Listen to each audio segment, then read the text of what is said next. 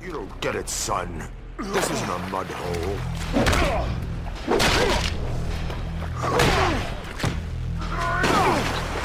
It's an operating table. And I'm the surgeon.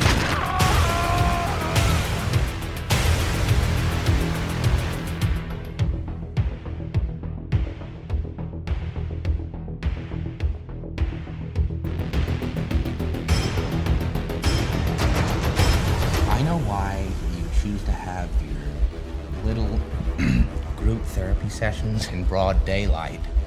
I know why you're afraid to go out at night. The Batman. See, Batman has shown Gotham their true colors, unfortunately.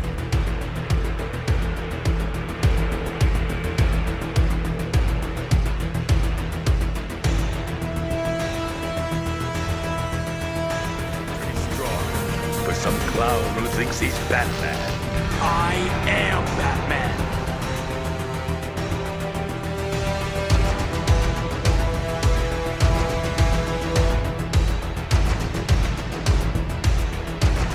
I had to save them both.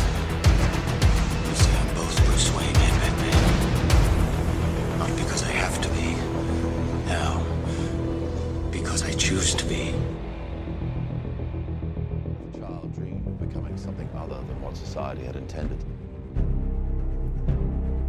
What if a child aspired to something greater?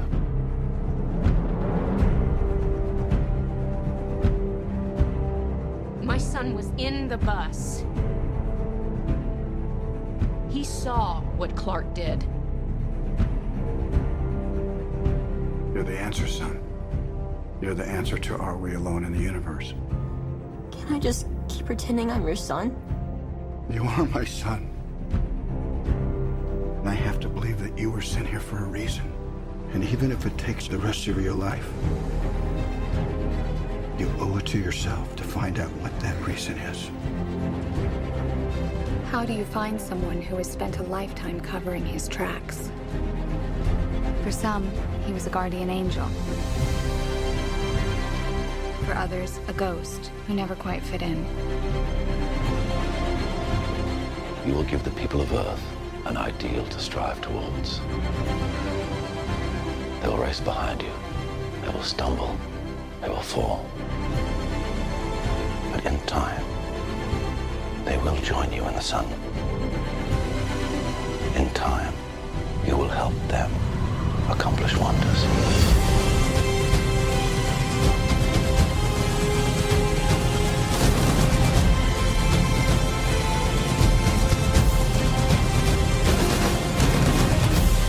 Believe your son is safe? I will find him! My father believed that if the world found out who I really was, they'd reject me. He was convinced that the world wasn't ready. What do you think?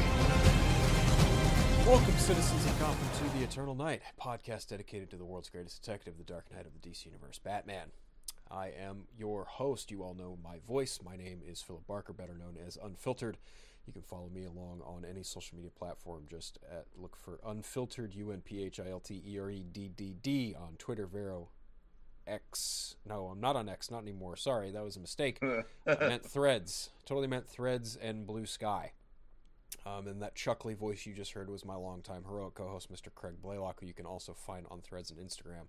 Craigie _Omega, sorry. Craig, my guy, how are you doing tonight?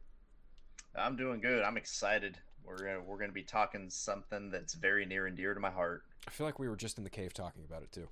Yeah, right? It feels like so long ago we were just in the cave talking about this very thing we're about to talk about.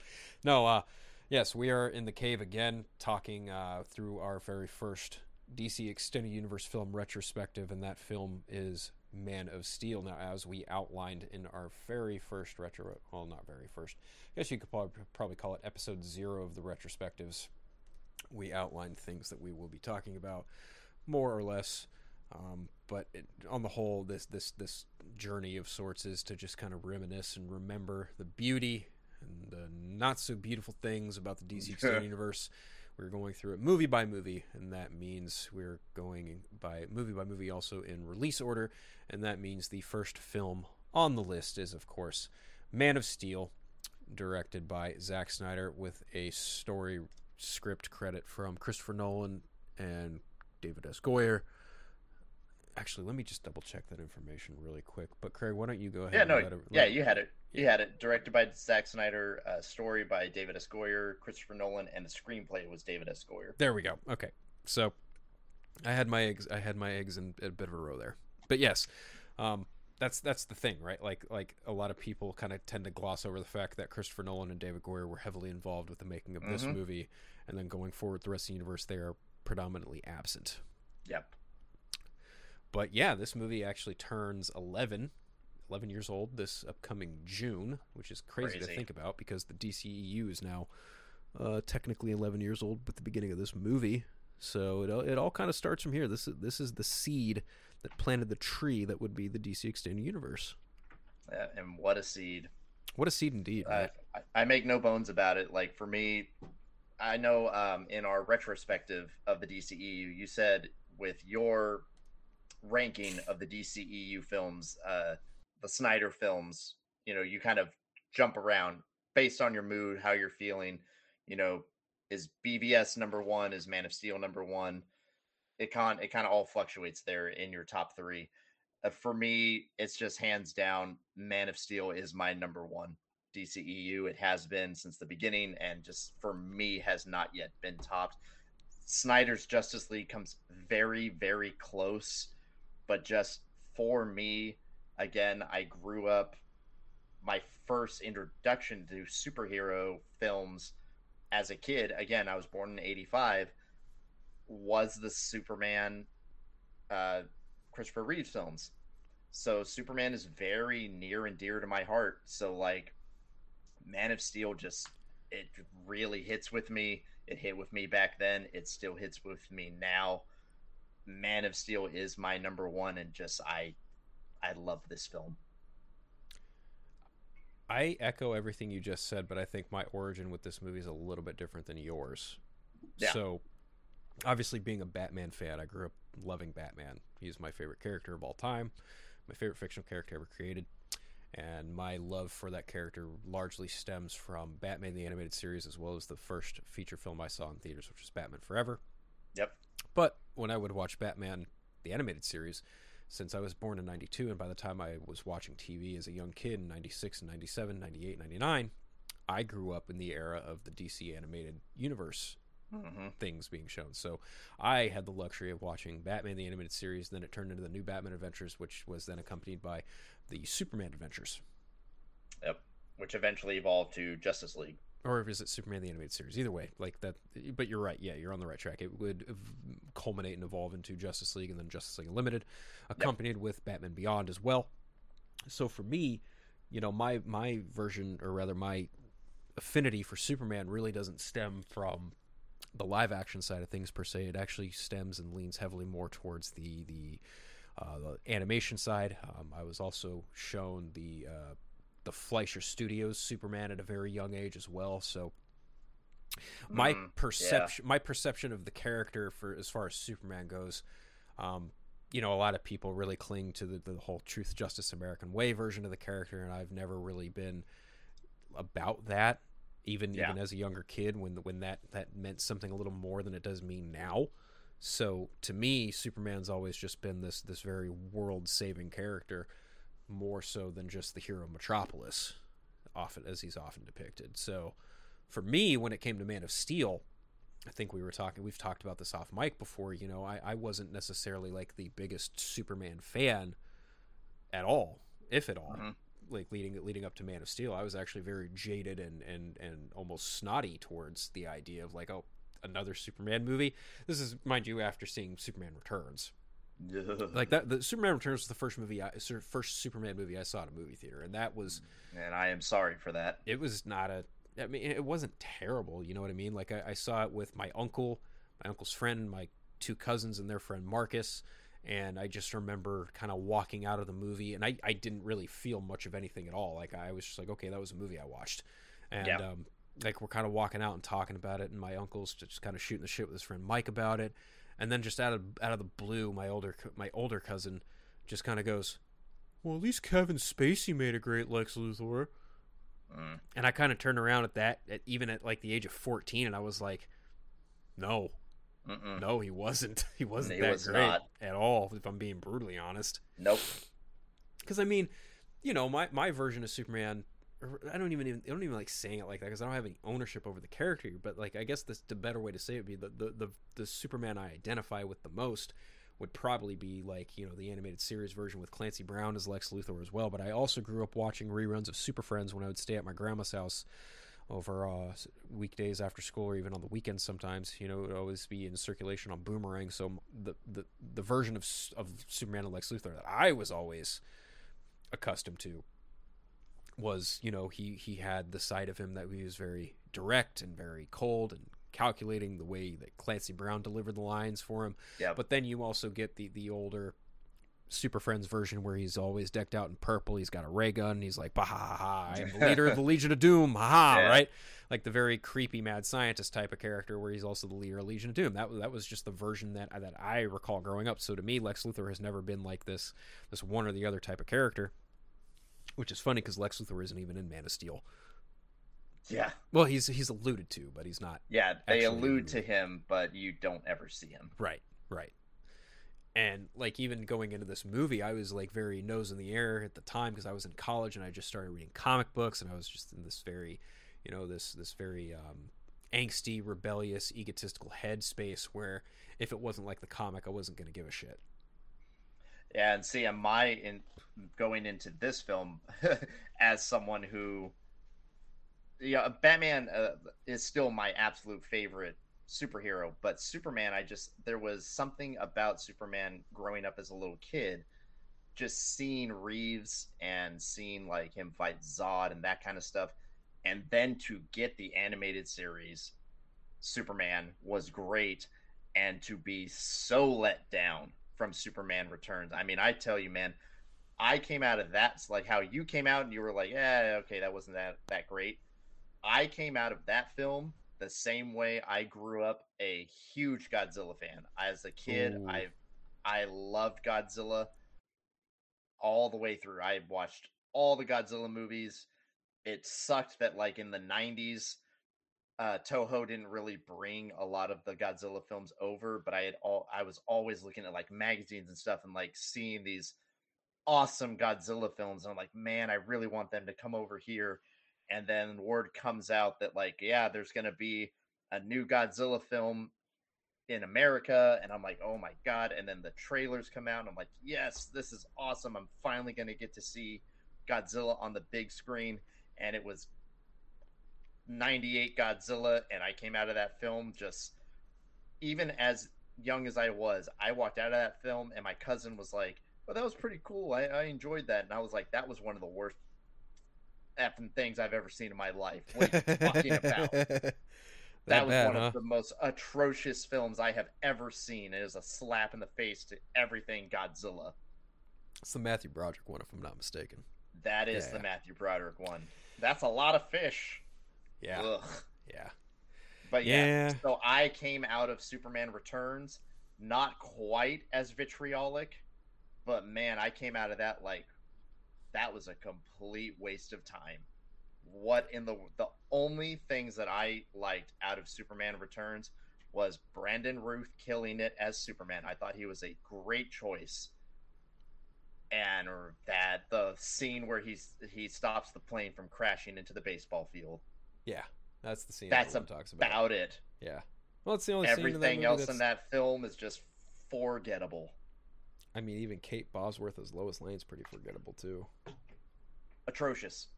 They gave her no direction. I honestly just kind of look at that movie and God, even talking about Bryan Singer is like almost talking like Joss Whedon.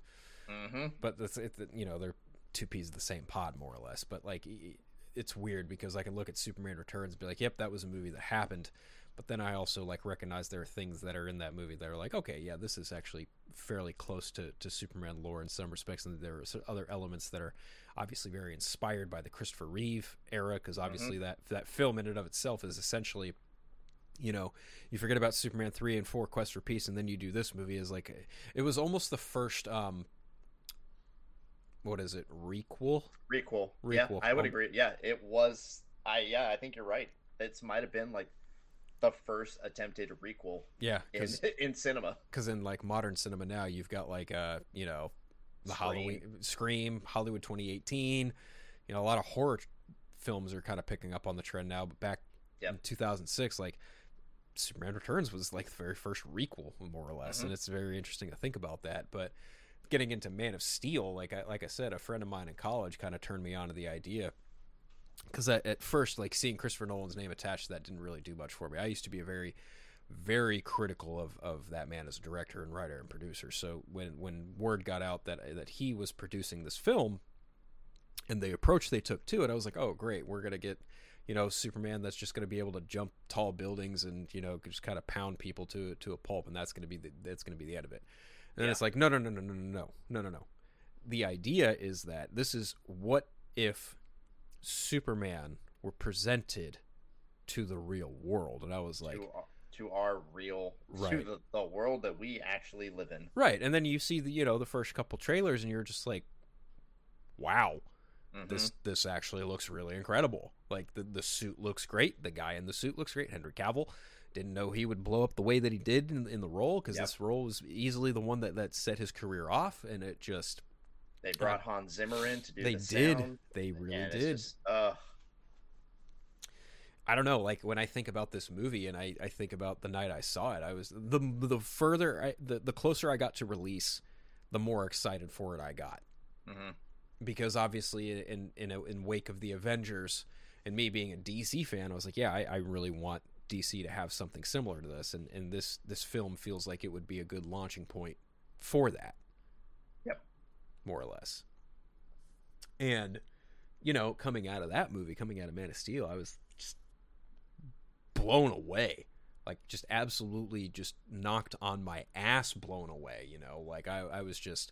Because this is the year of, you know, you had Iron Man 3, Man of Steel, and Thor: The Dark World. Those were the three big comic book films of 2013, and I did not like Iron Man 3 at all at the time. I'm still not very hot on that movie. Like, it's gotten a little bit of redemption due to Shang-Chi, but other than that, I really don't like Iron Man 3 all that much.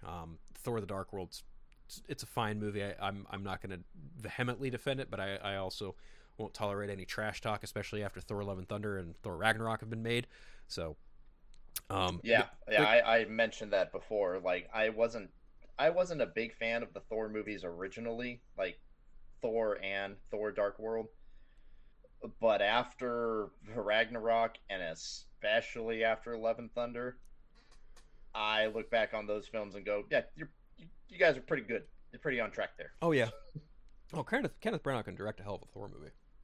Give him that, and everything Alan Taylor had to endure during the shoots and reshoots of Thor: Dark World, just, man, hats off to him. But like, when it comes to comic book films of 2013, Man of Steel is the winner, leagues and bounds, no questions asked. It was also a Zack Snyder movie, so there's that too.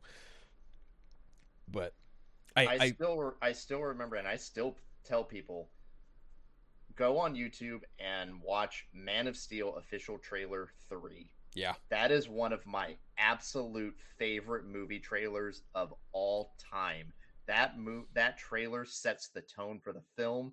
It is mesmerizing, and it just gets you so energetic and excited for this film. Oh, I can't disagree at all. Like, that third trailer set the stage for what you were really coming to expect. And this is also in the heyday where I also remember back then, this is in the heyday of super marketing, no pun intended. When movies would get marketed to high hell, like all over the place, big budget blockbuster superhero beat 'em ups would get marketed to high hell, and this one had, like, I think 11 different TV spots that you could look up on YouTube at any given point in time on top of the 3 trailers, right? Yep. So this is in a peak time during comic book films where they marketed the hell out of everything they could if they felt they had a banger.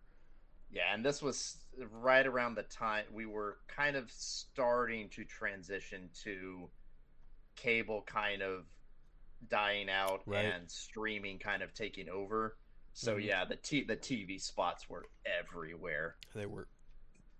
Yeah, I mean, I had cable back then, and it was just it was surprising. It was very surprising to see. You turn on TNT, and almost every other commercial break was, well, not every other, but like every hour on the hour was like a commercial break. You got a Man of Steel TV spot, and it was like, whoa, awesome. But like this movie. Man, this movie does so many things, and I have very, very few criticisms, if not just small nitpicks about this movie that that have never necessarily sat well with me, but just things I noticed where I was like, I don't really like that much. Yeah, I know that we had kind of talked about it, like with these retrospectives, we would kind of do like the good, the bad, and the ugly. Right. I can be very honest on this one, and again, this might just be my bias because of how much I enjoy this film. I don't really think I really have many bads, and I know for sure, for me personally, I have no uglies. I don't think there's anything ugly in this film at all, particularly. I don't even necessarily think there's anything bad in it either. And even as far as accomplishments and disappointments, there isn't really anything I'm disappointed by. If there was one thing I really just didn't like about Man of Steel, there's one point in the third act in the final fight between Zod and Kal-El. And I believe it's right as Superman's staring down Zod from the top of the building to the base of the building, and General Zod goes, "This ends one way, Cal. Either you die or I do." And then, for whatever reason, instead of just like moon jumping up the building as you see later, Zod is like just crawling up it like an iguana or a gorilla or something. Yeah. I know what you're talking about. And that scene, every single time I watch it, I'm just like, it does look silly. It looks kind of goofy. And does, I don't know if it's intentional. I don't know if it was just like an alternate shot, because by the time they're coming head to head in the middle of the building, like Zod is full on like moon stomping towards Superman, and I was like, okay, that's dope, but why the hell is he crawling up it like King Kong? I can kind of, because if I recall, and I just rewatched it the other night. I rewatched it last night. Isn't it? It was like he is still kind of in the middle of adapting to the Earth and getting those same powers that Kal-El did. Right. But it's still like, so I kind of get the perspective they were going for, but yeah, it doesn't change the fact that it just kind of looks odd. It's a choice, and it's not. Yeah. I'm not saying it's bad. I'm not saying it's terrible. I'm not saying it's even ugly. It's just one thing that ever since I've seen the movie, that's just one thing that always stuck to me, and I was like, that's one scene, one tiny scene in the entirety of that 2.5-hour epic where I'm just like, nope. And I can see like for some people, they don't like the fact that like when they do the flashbacks, it's kind of constantly intercut with like present day stuff. But for me, that works. I love that. Because you're slowly, as you're getting to know the present Clark, you're getting a perspective of what he went through as a kid. So it's like, for me, that works. I mean, you can make the debate it takes the Batman Begins formula. Oh, for sure, yeah. Batman Begins does the same thing. Yeah, it does. And where's the criticism on that? I didn't see that. Non-existent. Yep. Very non-existent. I find that also very funny. But you're right. Like, I think opening the movie with the birth of Superman is even more just... What's the right words I want to use here? It's very fitting. Because you can't have a DC universe without a Superman. Yep. And it all kind of starts with him anyway. Yep. So I found that very thematically elegant. And to even start, I've really enjoyed that to start it off on Krypton. Yeah. And really spend some time on Krypton and getting to see that whole thing play out. I really liked it. That is something I honestly thought we would never see in live action. I honestly thought just the idea and the perspective of Krypton and like what went on there, if we ever got another Superman live action film, for some reason, for me, I didn't think we would ever get that. So to actually see that play out was awesome. Well, in the 78 movie, it's only like the first 5 minutes or so, Yeah, if that. Yeah, it's very quick. Yeah. And I will say that even the homages to 78 in this were really tasteful. Yes. Like, I do believe that both in the 78 flick and this movie, predominantly everything is below surface, savor a few other locations that are above surface. Yeah. That much is very inherent to the planet of Krypton. But even like... Go ahead. I was just going to say, and I'm sorry, Russell Crowe as Jor-El. I was just getting to that, yeah. Perfect casting. Yeah. I thought he nailed Jor-El. You know, I found it weird that some criticisms that people had with Jor-El was like, oh, he's not a fighter. I'm like, what? He's a sign. Yeah, what are you talking about? What? It's like, that's kind of a goofy criticism to have, but, yeah. You know, hey, you do you. So when was Jor-El ever a fighter?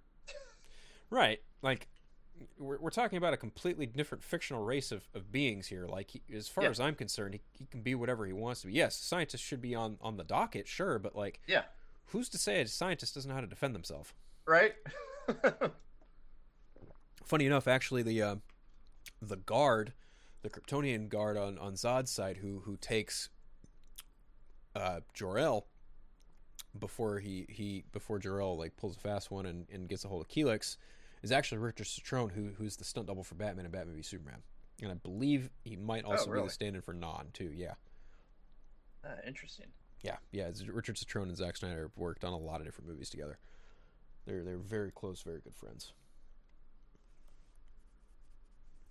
But yeah, I believe he was the mocap for Non. He might have been the mocap for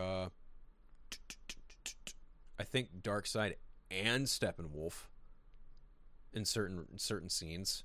I know Kieran Hans was definitely Steppenwolf for some of the stand-in work.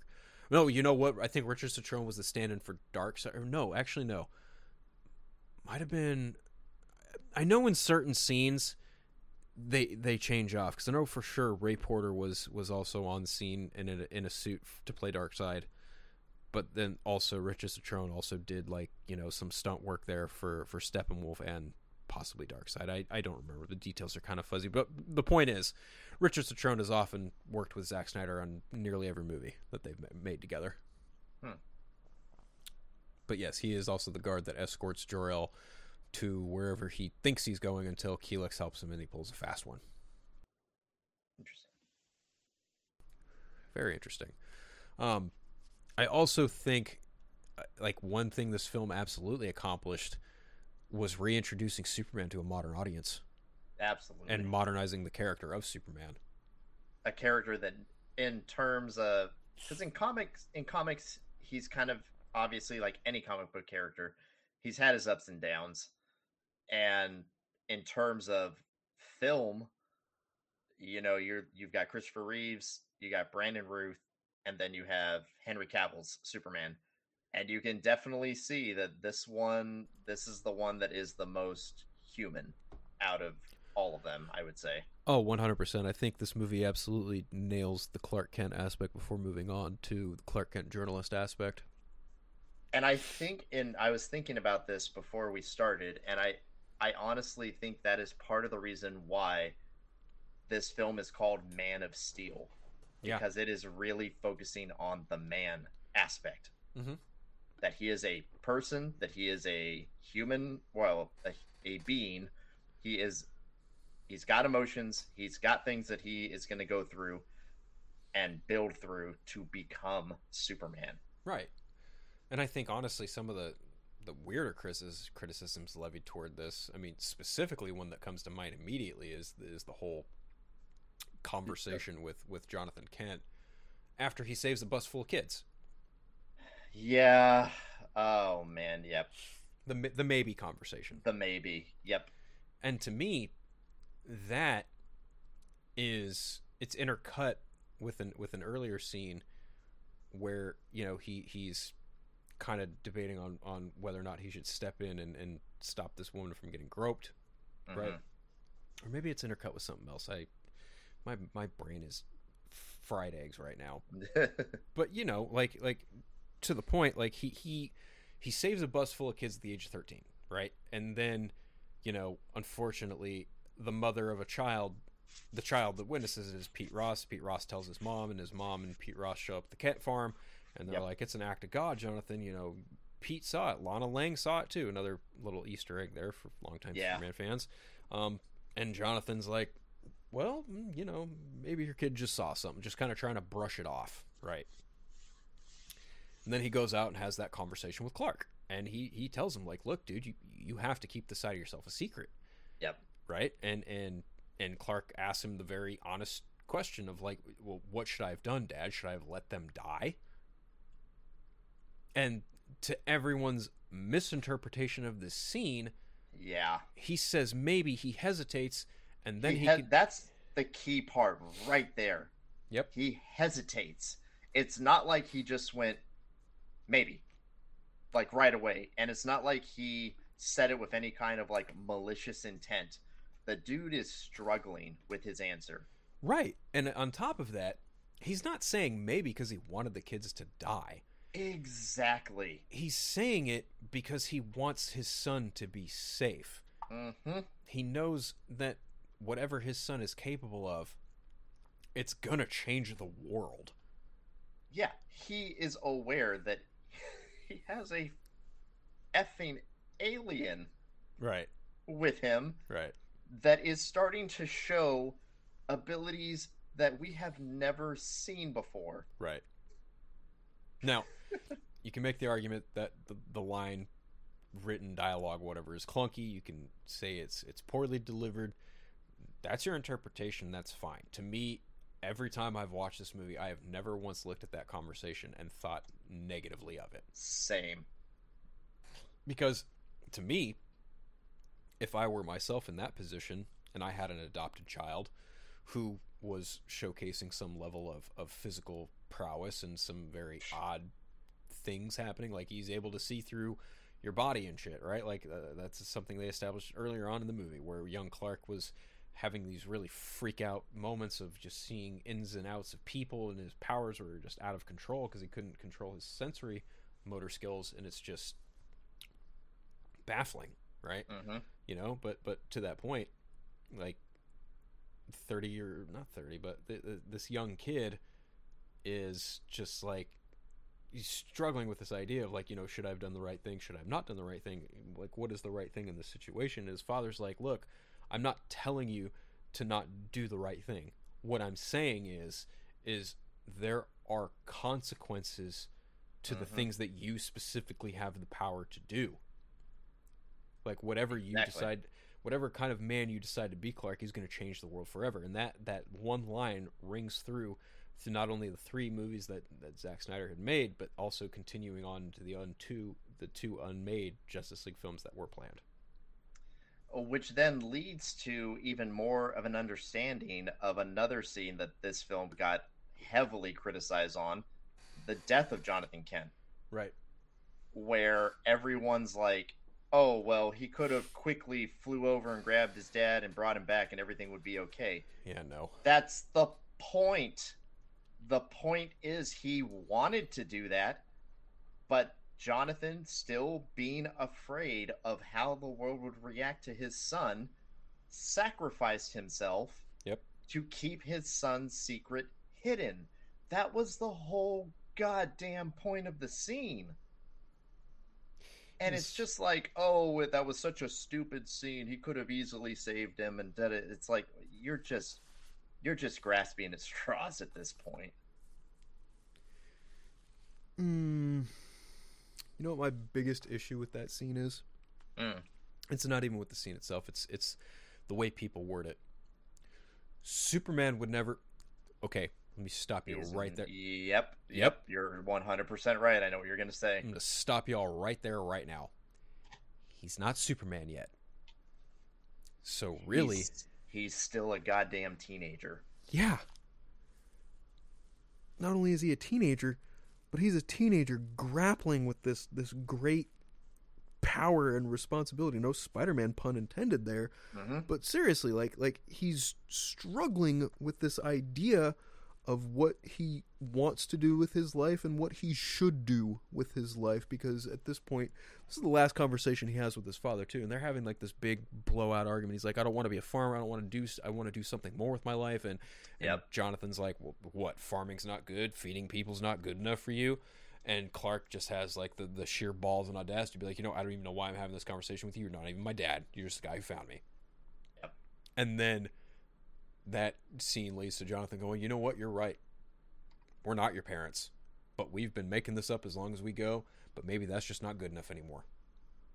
And then before Clark even has a chance to like genuinely apologize and respond, because what he just said just kind of hurt his dad's feelings a little bit, but also his dad was just superbly real with him in that moment too. Like that tornado comes and he's just like, well, shit, the last conversation I had with my dad was not at all the one I wanted or expected to.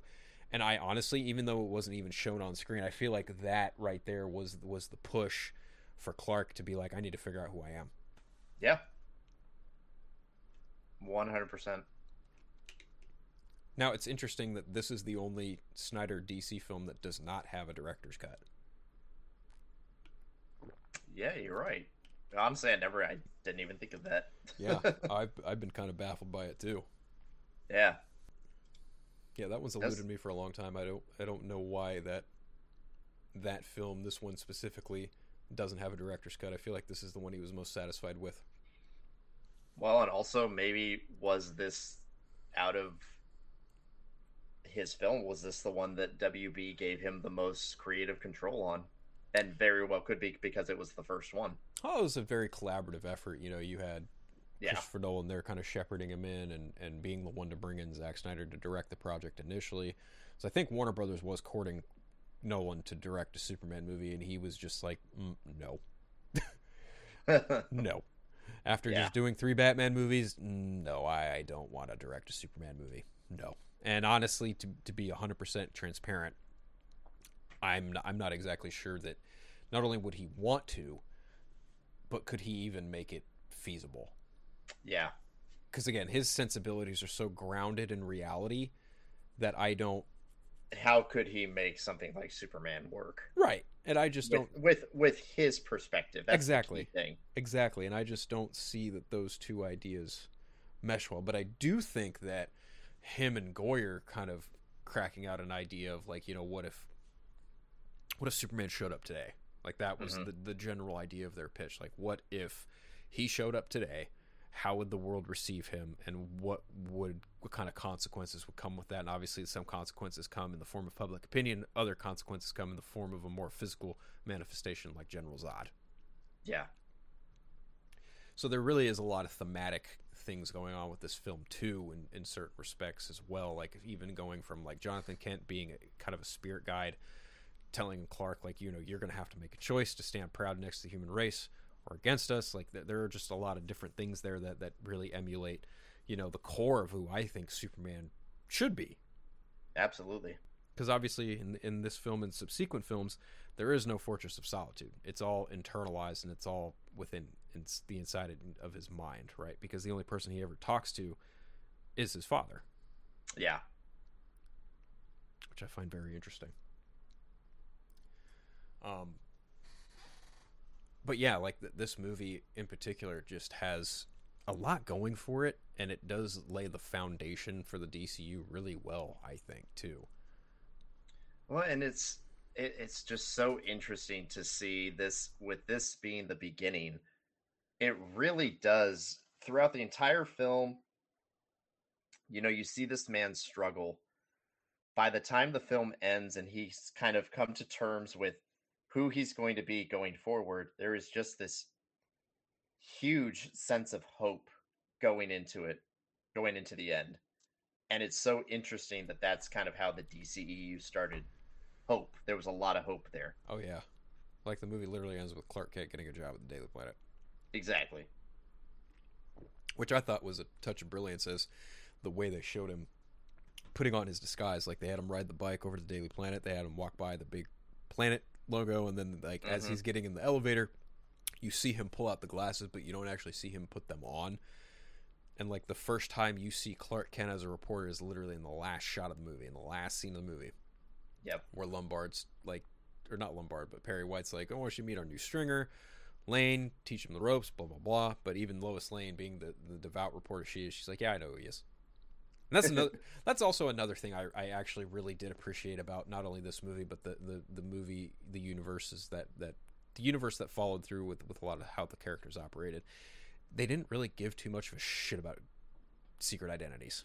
Absolutely. Yep. I'm kind of over that trope in superhero movies, if I'm being brutally honest. Now, granted, I think in certain cases, it should be enforced.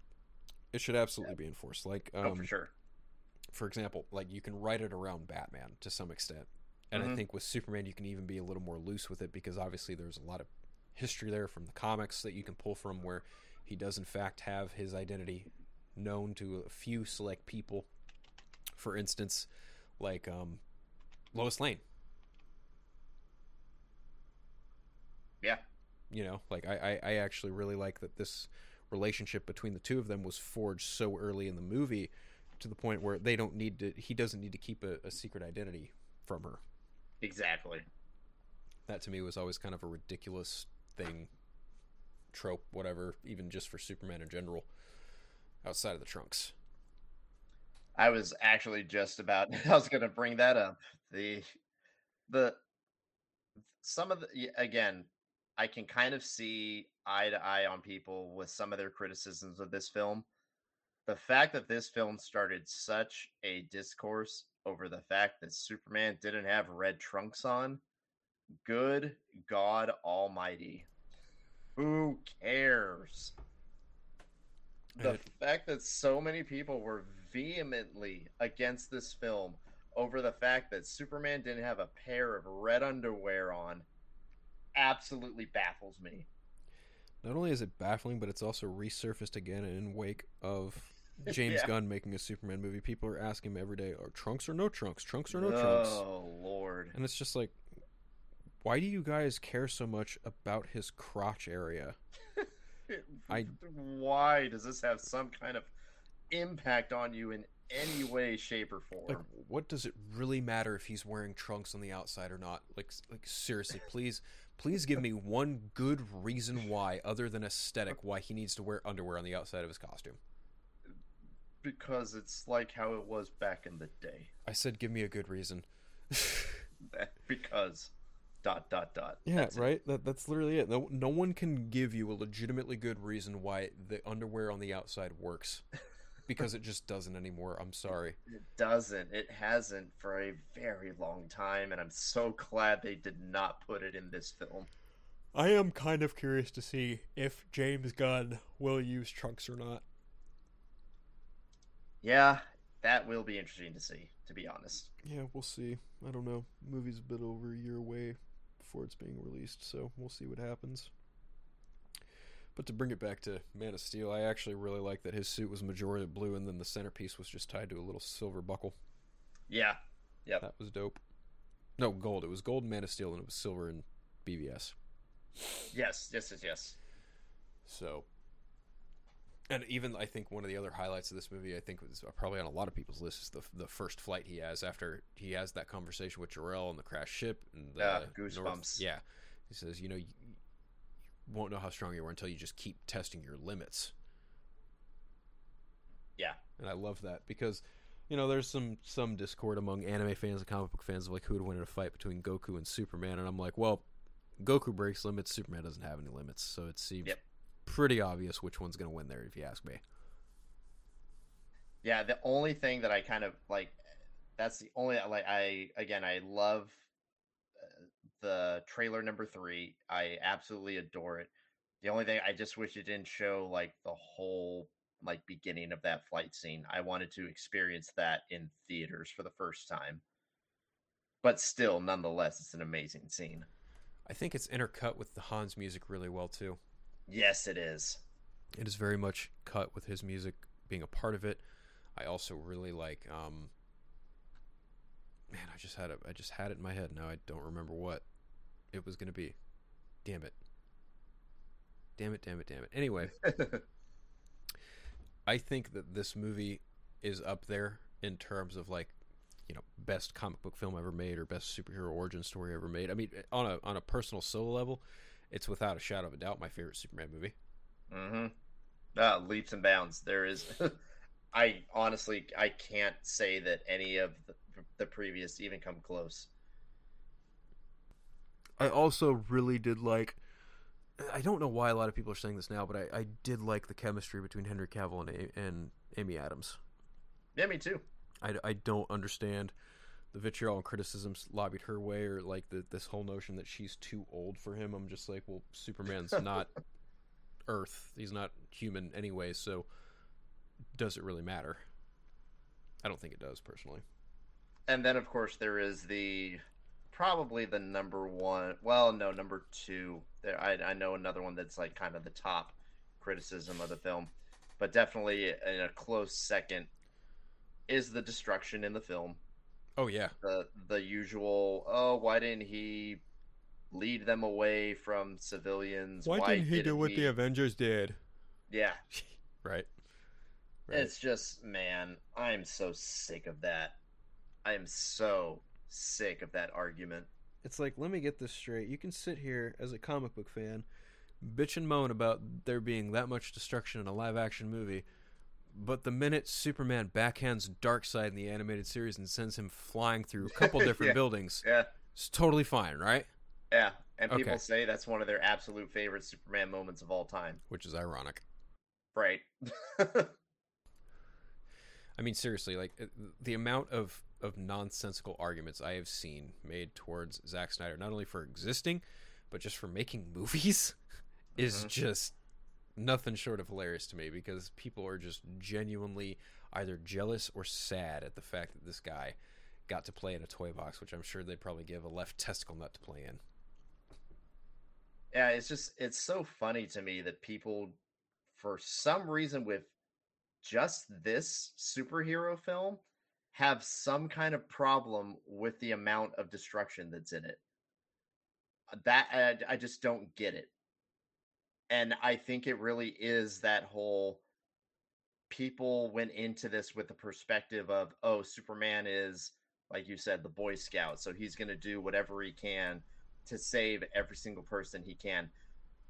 This is not that Superman. This is Clark's first encounter with beings from his planet. Right. It's his first experience fighting, really. If you really think about it, it's his first fight ever against beings that have the same strength as him. So obviously there is going to be collateral damage. Right. And they also have brought machines to the planet to terraform it. Right. There's gonna be destruction. Yeah, I never understood the complaint of too much destruction in this film, and even in the sequel. Like it's like you guys know what this director is capable of and known for. Right. So why are you seriously sitting here trying to act surprised when he does the thing you don't like, but you continue to watch for reasons? Like, I find it very baffling indeed. They are battling giant machines that the whole goal of the machines is to terraform the planet and erase everything that's on the planet currently. Right. There's gonna be some destruction and there's gonna be some death. I'm sorry. Hate to break it to you, but that's what's gonna happen when you're dealing with something like that. Right, and to even just drive that point home even further, like, we're talking about a being who just showed you all he can fly and move giant buildings. So who can fly, who can punch somebody and send them flying miles across, who can shoot lasers out of his eyes. Right. Bring it back to the destruction porn of Man of Steel. Like, it's never really been an issue for me. The destruction porn one is a little flaky now, because obviously, like, going back to the initial point of the film that David Goyer and Nolan had, presenting Superman from a realistic world perspective. What exactly does that mean, right? And with that kind of revelation would come with some sort of consequence. You know, these other beings that are like you who are trapped in the Phantom Zone for good reason, and now they have found your planet and they feel like doing exactly what their initial plans were. By they, I mean the old company from before, in order to terraform the planet. Like, that's their ultimate end game, is they want a new home for all of Kryptonian survivors to live on. Yep. It's very much a kind of a bit of a narcissistic thing. Well, and then it just it gravitates to the point where by the time, you know, Kal-El makes the decision, right. You know, there's that scene with him and Zod where Zod's like, if you destroy this machine, there is no chance for Krypton. And he looks at him and he says, Krypton had its chance. Right. And destroys it. And sure enough, that drives Zod over the edge, and he just goes insane and just basically says, from this point on, you destroyed my purpose in life. From this point on, my whole goal is to make everything about for you miserable. I'm going to destroy everything you hold dear. Unless you can stop me.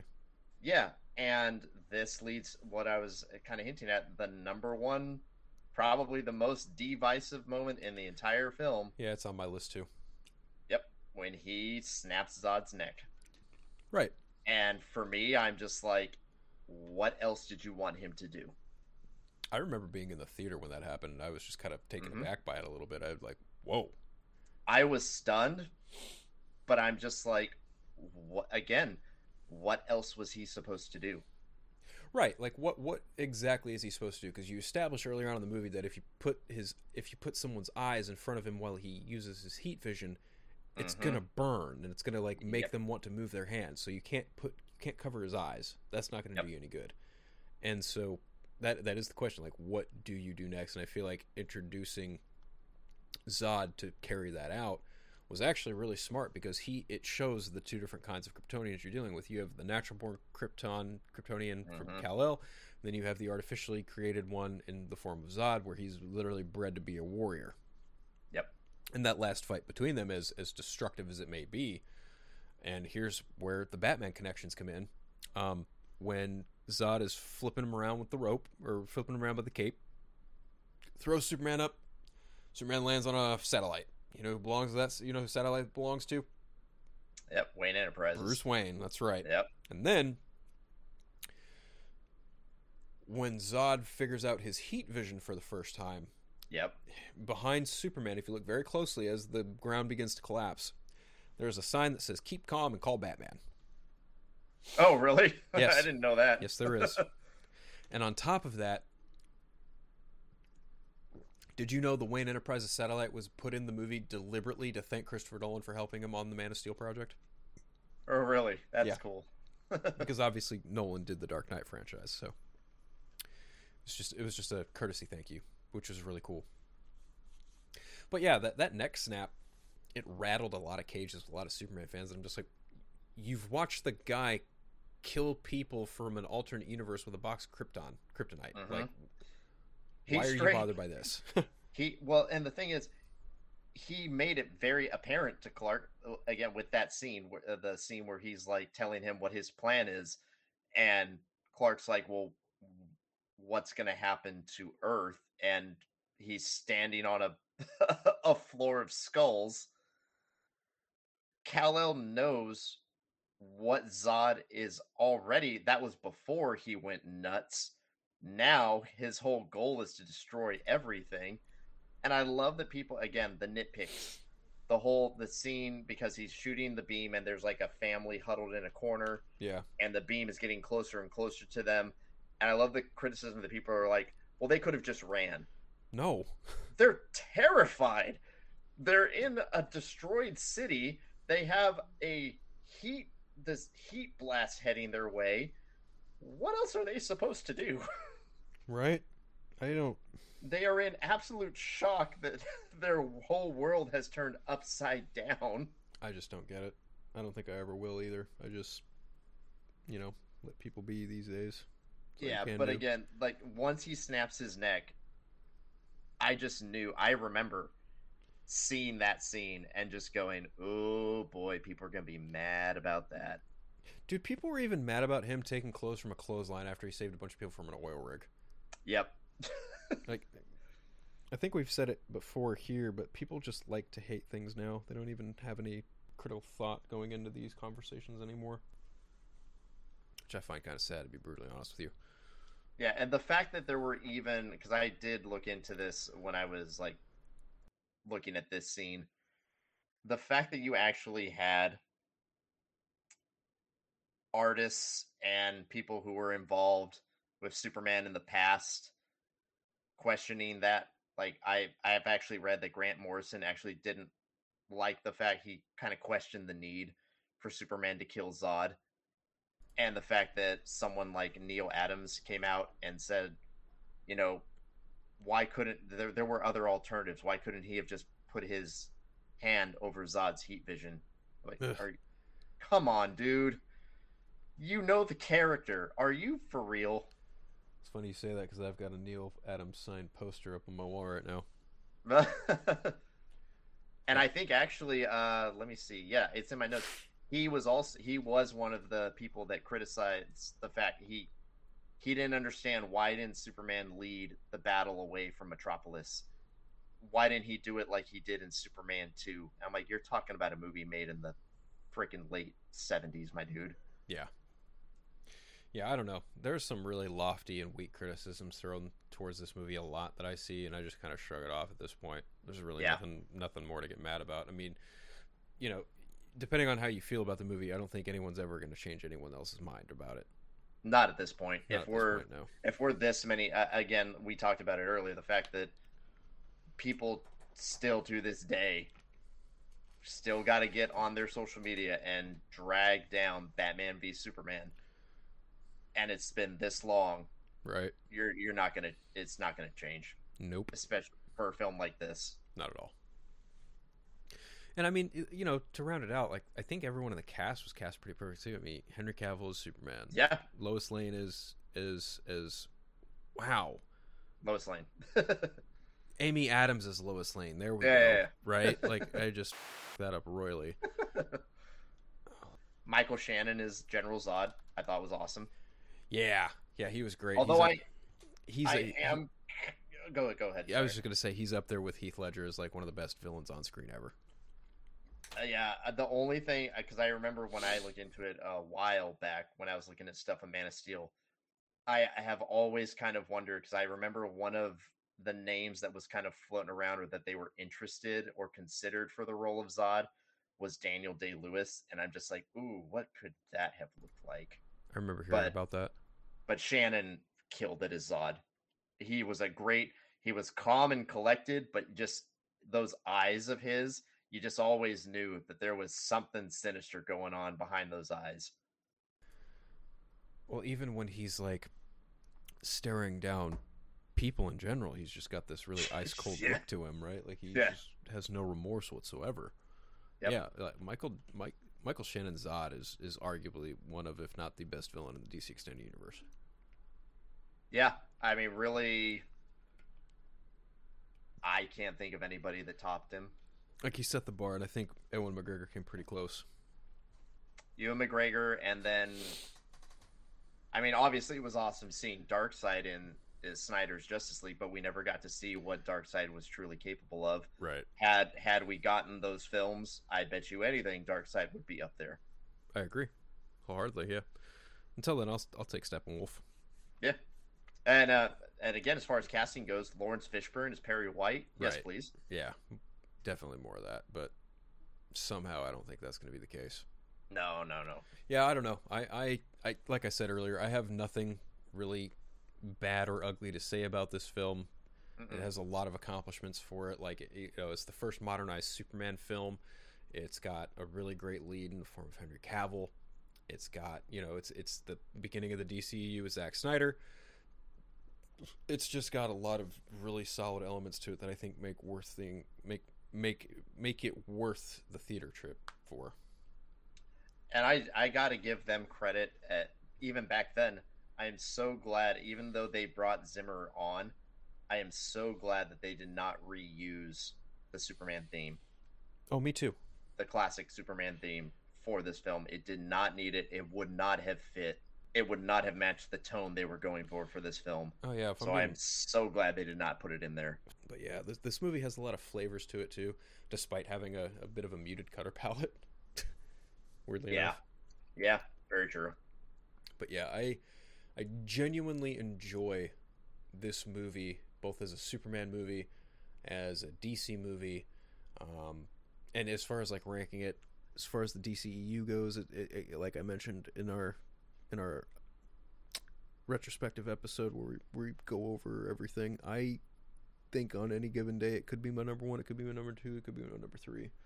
Haven't really like settled on it. I think my list goes Zack Snyder's Justice League, Man of Steel, and Batman vs Superman right now. Even though Batman vs Superman is probably without a doubt my favorite comic book film ever made, I just think the other two are more tight in terms of like editing, pacing, character development, story, all that other stuff. Yeah, I think for me, Man of Steel still is my number 1. Like I said, Zack Snyder's Justice League, it's like right there. It's like right on the edge of number 2 and number 1. But Man of Steel just left such an impression on me even back then when it came out, and it still leaves an impression now of just, again, just hope. That sense of hope that this film puts into it and ends on. It's just, man, it's such a strong start to this universe.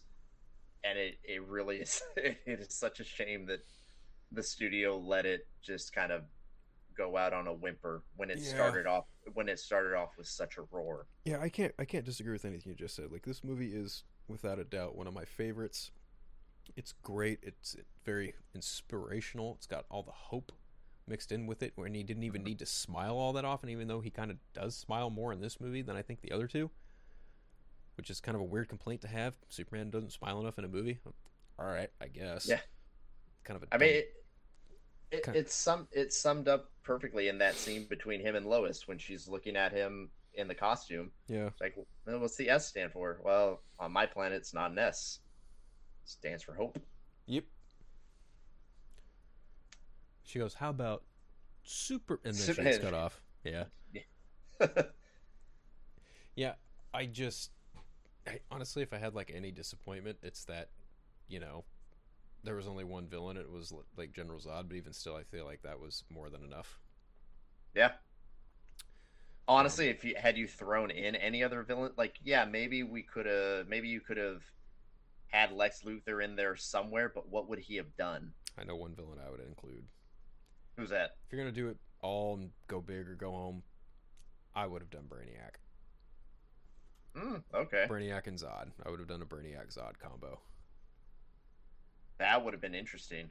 But I do also think that the Kryptonian army he had to take out in that movie was more than enough to keep him busy. Because, like, him trying to tackle that, again, his first confrontation. Yeah. He's going to take on that and Brainiac. Whew, I don't know if he could come out of that. But yeah, like, I have nothing bad to say about this film. It's one of my favorites. It's one of Craig's favorites. Yep. It's easily one of the highlights of the DC Extended Universe. It started everything off and kicked everything off with quite the bang. Made an impression on me as a younger man. Made an impression on Craig. Made an impression on thousands of different people all across the globe. Such a strong start. Absolutely, one of the strongest starts, I would say. And honestly, like, man, it's set the bar. I feel like since this movie hit the bar so high, good luck to anyone making a Superman movie in the future to reach, if not surpass, that bar. Yeah. It is going to be a train ride to try and do something like that. And actually, now kind of thinking about it, you think of the start of the DCEU and the start of the MCU with Iron Man. I'm sorry, like, Iron Man is fun. Man of Steel has so much more impact on me than that film ever will. Yeah, I'm the same way. I kind of look at both films as the precursor starting points for their respective universe, and I honestly feel like Man of Steel is a much stronger start. Yeah. Personally. The MCU had its start with Iron Man, and I was like, yeah, this is cool. That's actually the only one I did not see in the theater. I started my MCU Iron Man? journey with, yeah, I did not see Iron Man in the theater. That was the only one I did not see. I saw everything from Incredible Hulk onward, and then for DC, I saw from everything Man of Steel onward, except for Shazam: Fury of the Gods and Wonder Woman 84 for certain reasons. Yeah. But I think that's kind of all I have to say about Man of Steel. Yeah, and I think we covered it pretty well. We covered, the high points, the quote unquote low points that people seem to think that I just can't see eye to eye on that. For me, there's little to no low points in this film. Yeah, and I also, to just kind of touch back on another earlier point we made in the last episode, the notion of an overblown failure. This movie, by no means... Oh, come on, yeah. Didn't fail. This movie is not a failure, I'm sorry. Regardless of how you feel about the character of Superman, I don't at all firmly believe that this was a character failure of a movie at all. And I'm sorry, and this is one of the ones, too, where you clearly see a divide between critical reception and audience reception, where I think this film has like a 56% on Rotten Tomatoes, which I'm just like, okay. Yes. But then you look at the audience response, and it like, I think it has like an average of like an A-. So obviously audiences really enjoyed this film. Yeah. Yeah, I can't disagree. I mean, obviously the audience score is a lot higher than the critic score. I mean, critics, I feel like we're just kind of aiming for it in certain respects. But hey, I enjoy the movie. I know you enjoy the movie. Yep. That's all that really matters. Absolutely. And it's kind of also interesting that this was the first film in the DC Extended Universe, and then now the DCU will be kicked off officially by a film that also features Superman in it. Yeah. And I'm very curious to see what the tone will be and what kind of feelings that Superman is going to start us off with this new universe. Well, according to Rachel Brosnahan, he's going to be more humorous. Okay. Yeah, I get it. I know exactly what you're kind of trying to go for there when you say you're doing Superman in a humorous function. I completely get where you're going from now. I get it. I'm sure we'll discuss more on that as the episodes go on, or if something else happens within the next couple weeks or so. But my friend Craig, where can people find you if they wish to follow along? You can find me on Instagram and Threads as Craigie Omega, CRAIGGY_OMEGA. All right. If you don't want to follow me, it's just at Unfiltered Twitter. Or sorry, not Twitter. I'm brain scrambled fried. Not Twitter or X, but you can find me on Vero, Instagram, Threads, and Blue Sky. All same tag, Unfiltered. And if you all want to follow the show, TEK_podcast. That's both on Instagram and Facebook. And if you guys want to send us an email, eternalnightpod@gmail.com. Also, feel free to leave us any star review on Spotify or just leave us a review on iTunes. It helps, gets the show noticed. Other than that, I think that is where we're going to put the cape up for the night. Pun intended. Yeah, for a Batman podcast, we're being very nice to Superman this episode. Well, I wouldn't not be nice to Superman. So there's that. We're not Suicide Squad kills the Justice League. Come on. Yeah, exactly. Oh, Anyway, take care, everyone. Have a great day or night. Thank you for listening. Stay safe, and as we always like to say, keep classing the cave. Take care.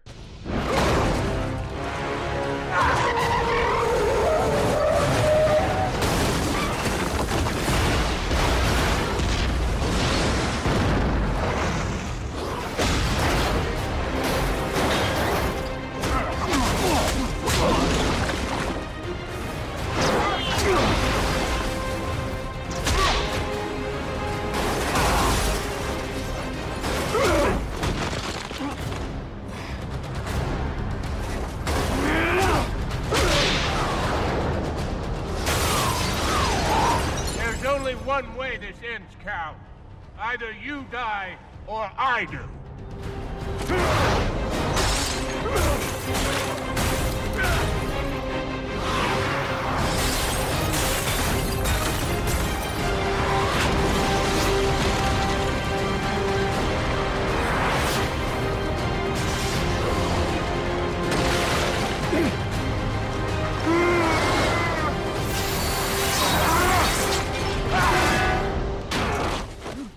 Thank you. for listening to the Eternal Night podcast. This podcast is not affiliated with Warner Brothers Discovery or DC Studios. If you would like to follow along with the show, you can do so.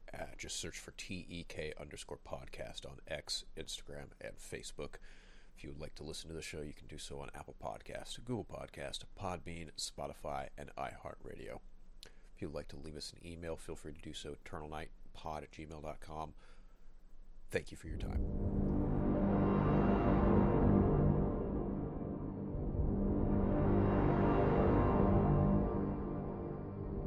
Is it really surprising that the most powerful man in the world should be a figure of controversy? We, as a population on this planet, have been looking for a savior. We're talking about a being whose very existence they are not telling us the truth. Challenges our own sense of priority in the universe. Human beings have a horrible track record of following people of great power. Power corrupts, and absolute power corrupts absolutely. Chaos. Maybe he's just a guy trying to do the right thing. We know better now, don't we? Devils don't come from hell beneath us. They brought their war here. No, they come from the sky. The world has been so caught up with what he can do that no one has asked what he should do.